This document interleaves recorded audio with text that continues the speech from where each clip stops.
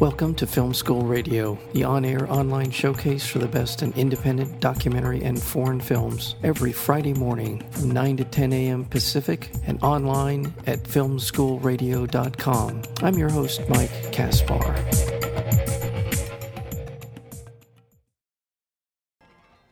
Academy Award-nominated filmmaker Mark Mori's Betty Page Reveals All is an intimate look at one of the world's most recognized sex symbols, told in her own words for the very first time. In Mori's alluring documentary, the real Betty Page emerges from a veil of myth and rumor via audio interviews taped a decade prior to her death in 2008. With an earthy, razor-sharp wit, Betty tells her own story, and it is a wonderful, beautifully photographed, gorgeous photos from her career, interviews with some of the most important people in her life. It is a wonderful documentary, and we're joined today by the director, Mark Mori. Mark, welcome to Film School. Thanks, Mike. It's great to be with you today. Thank you for being here, and just the obvious question. I mean, how much did you know about Betty Page before you came upon the idea that we need a documentary that really kind of sets the record straight about Betty's life? Well, I didn't know much about Betty Page. I knew her face and her image, and I think when people realize that her image is ubiquitous in the culture, but I didn't know who she was, but I was having lunch with my entertainment attorney in Los Angeles, and he showed me the book Betty Page, Life of a Pinup Legend, prior to its publication in '96.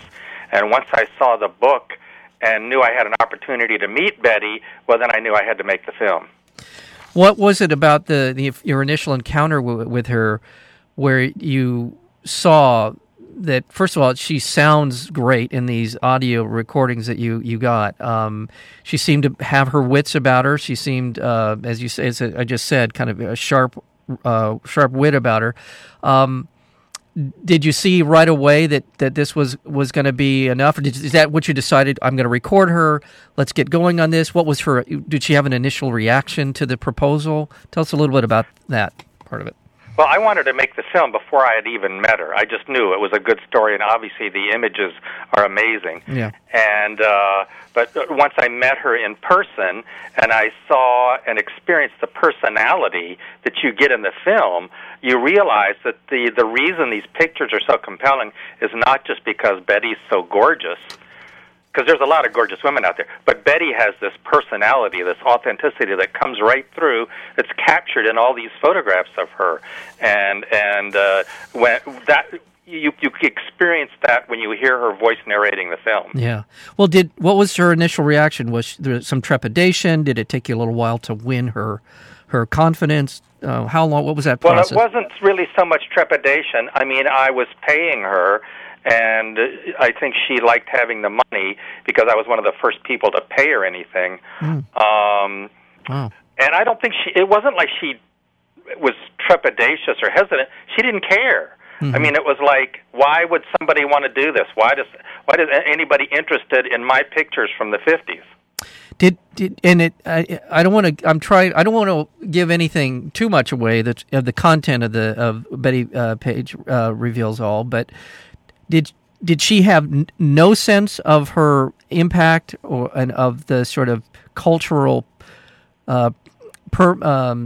her cultural influence?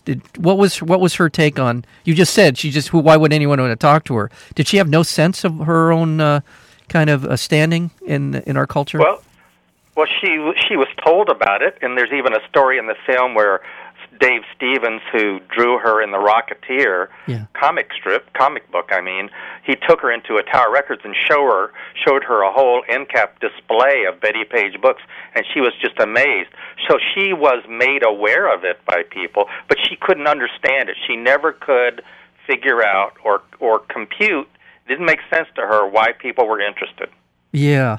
So, so did she really ever? I mean, through this, did she begin to grasp just how much of an influence she had on so many in so many different ways. This is the fascinating thing about your film, Betty Page Reveals All, is it's easy to look at the pictures and appreciate them for what they are, but also we've all seen them without, almost without exception. People have seen pictures of Betty Page in her outfits, her get-ups, her bikinis, and the rest of it. Did she really? Did you think she ever really got the picture of the level that which she had achieved? Well, no, I don't think she could understand it, but I think that's part of the charm. Yeah. I mean, Betty is so authentic and uncalculated, and she just is this force of nature. And that's part of what makes her so influential. It's part of the charm of Betty Page. She's not some concoction of Hollywood. She's not created by an agent. She never had anybody helping us, whether she did her own makeup, she made her own outfits. She's just this force of nature who's just there and exists and doesn't even contemplate what it's about. Let me remind our listeners, we're speaking with Mark Morey, the producer and director of the documentary Betty Page Reveals All. It is opening across the country as we sit here on December 6th at a lot of theaters here in California, at the Landmark in San Francisco, the Opera Plaza in San Francisco, but right across the street from where I'm sitting at the University Town Center 6 in Irvine. And as well as across the country, in Philadelphia, Minneapolis, Miami, Phoenix, Las Vegas. So it's getting a wide release. In the interest of those who maybe don't know the name but know the image, fill in some of the gaps for people who aren't aware. Maybe describe her, and so people will, I'm sure, will go, oh, I know who you're talking about. Help us a little bit on that. Well, she was the premier pinup model in the 1950s. Now, but this was not in the mainstream media. This was in pulp magazines that were available on newsstands. But you couldn't walk by a newsstand in the 50s without seeing her face on the cover.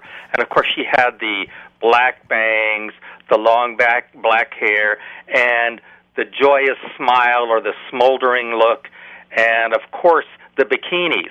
There were no bikinis in America in the 50s. Betty pioneered the bikini, among many other things, in the 50s. She had to make her own bikinis in order to pose in bikinis. So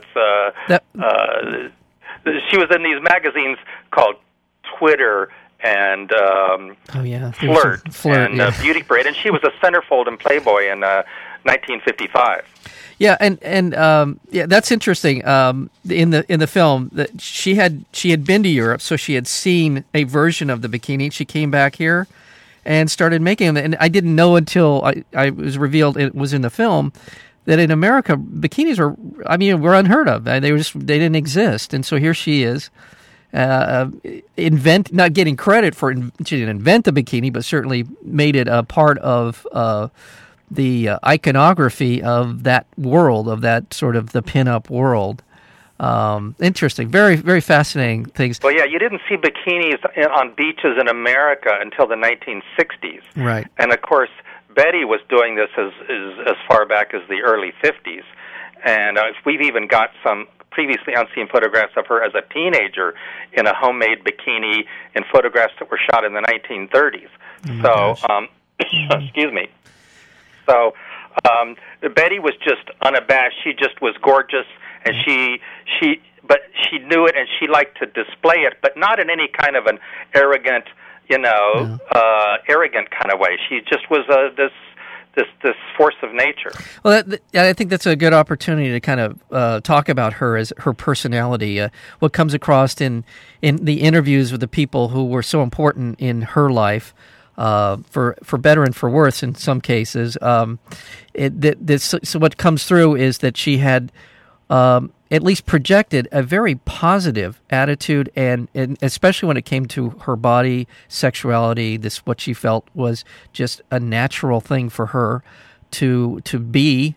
Talk about that personality that comes across so well in Betty Page Reveals All. Well, Betty just has this natural zest for life and joy that comes across in the photographs.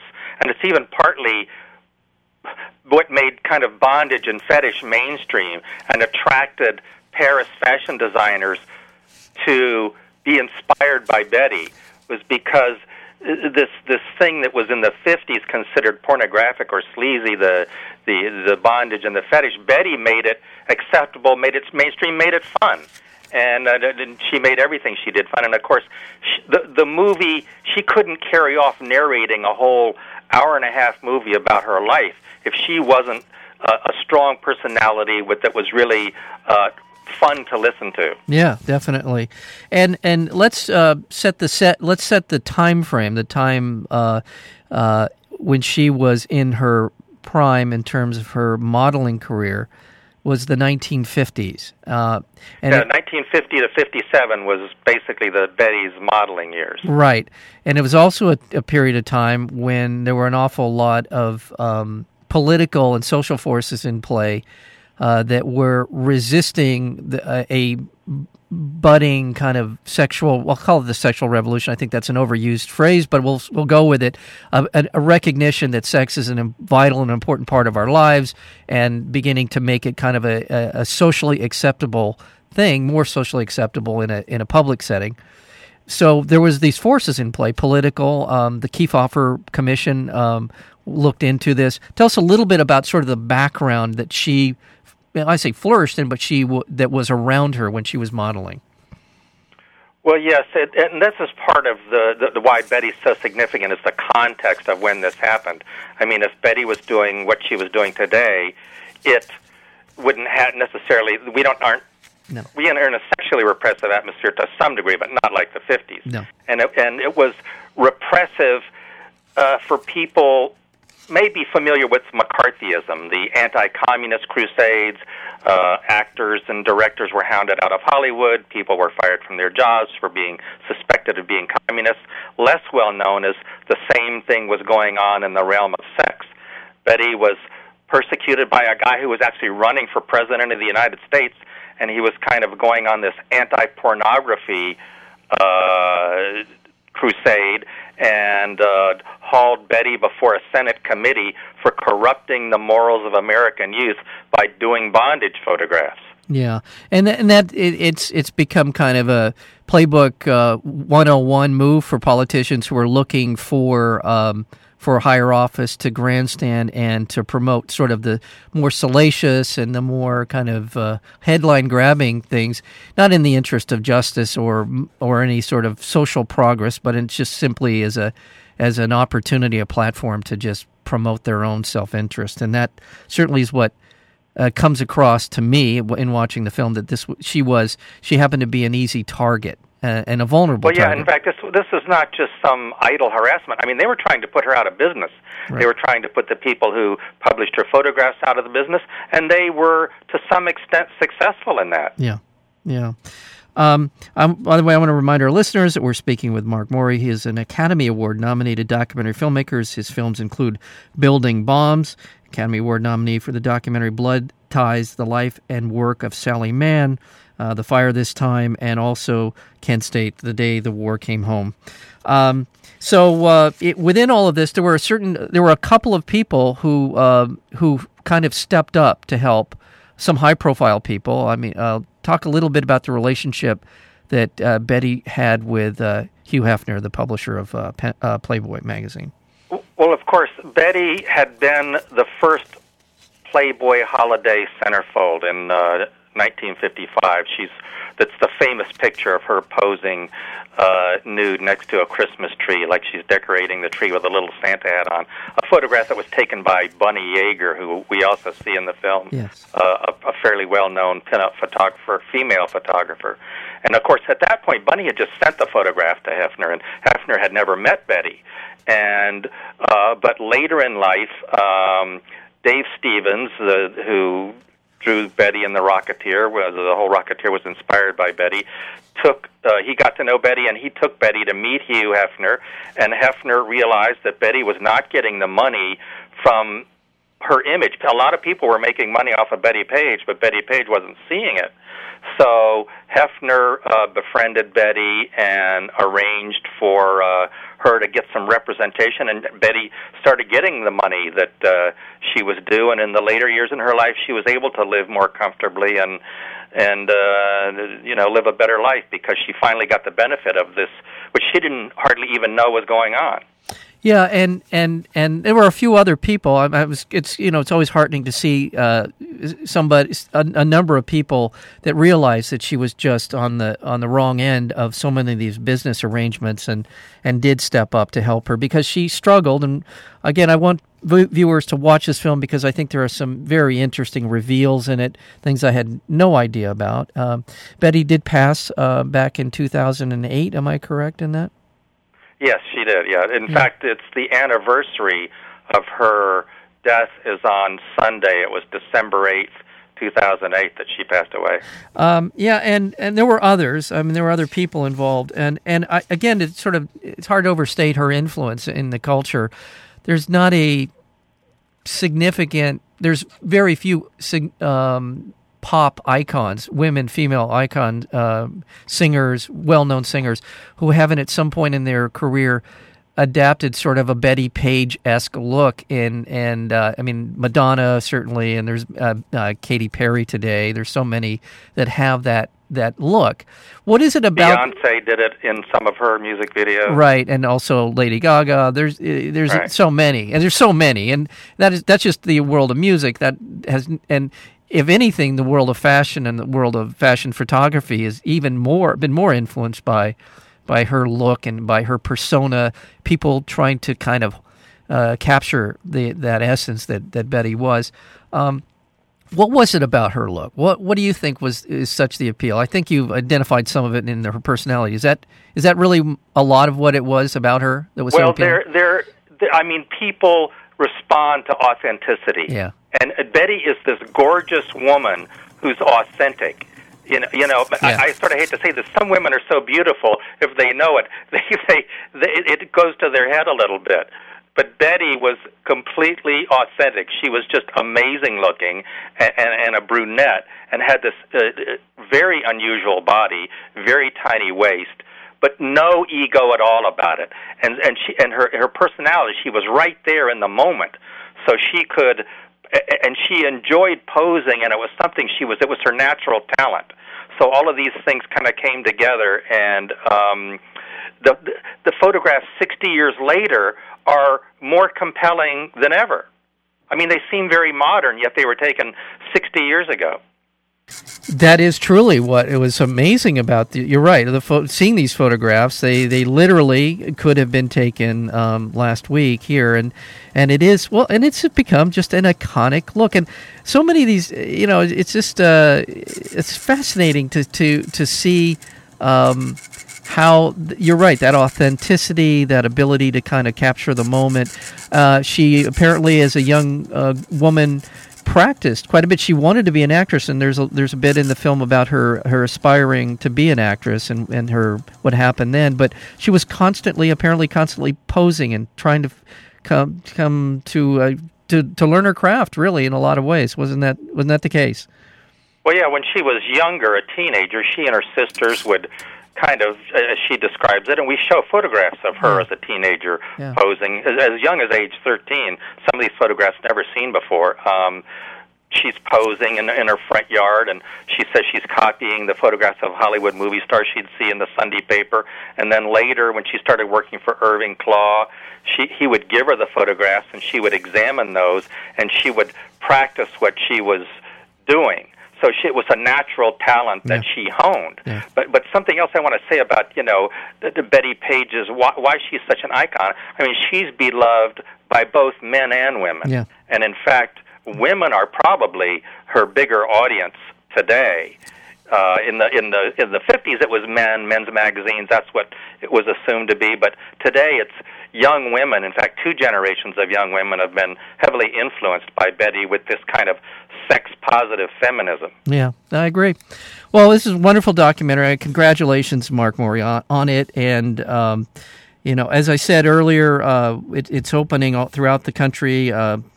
specifically right across the street from where I'm sitting at the University Town Center 6 in Irvine, California, but all over. You can find out more about all of the film and the screenings if you go to BettyPageRevealsAll.com. You have a Facebook.com/BettyPageRevealsAll, and a Twitter account at BettyPageMovie. Mark, thank you so much for being a part of Film School. Really enjoyed the film and enjoyed the time with you today. Thank you. Thank you, Mike. It was great chatting with you. Take care. Bye. All right, you too. And that was Mark Morey, the director of the film Betty Page Reveals All.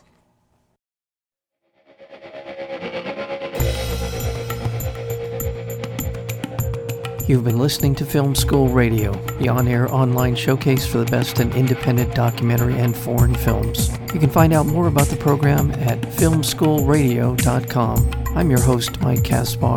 Thank you for tuning in, and we'll see you next week with another edition of Film School Radio.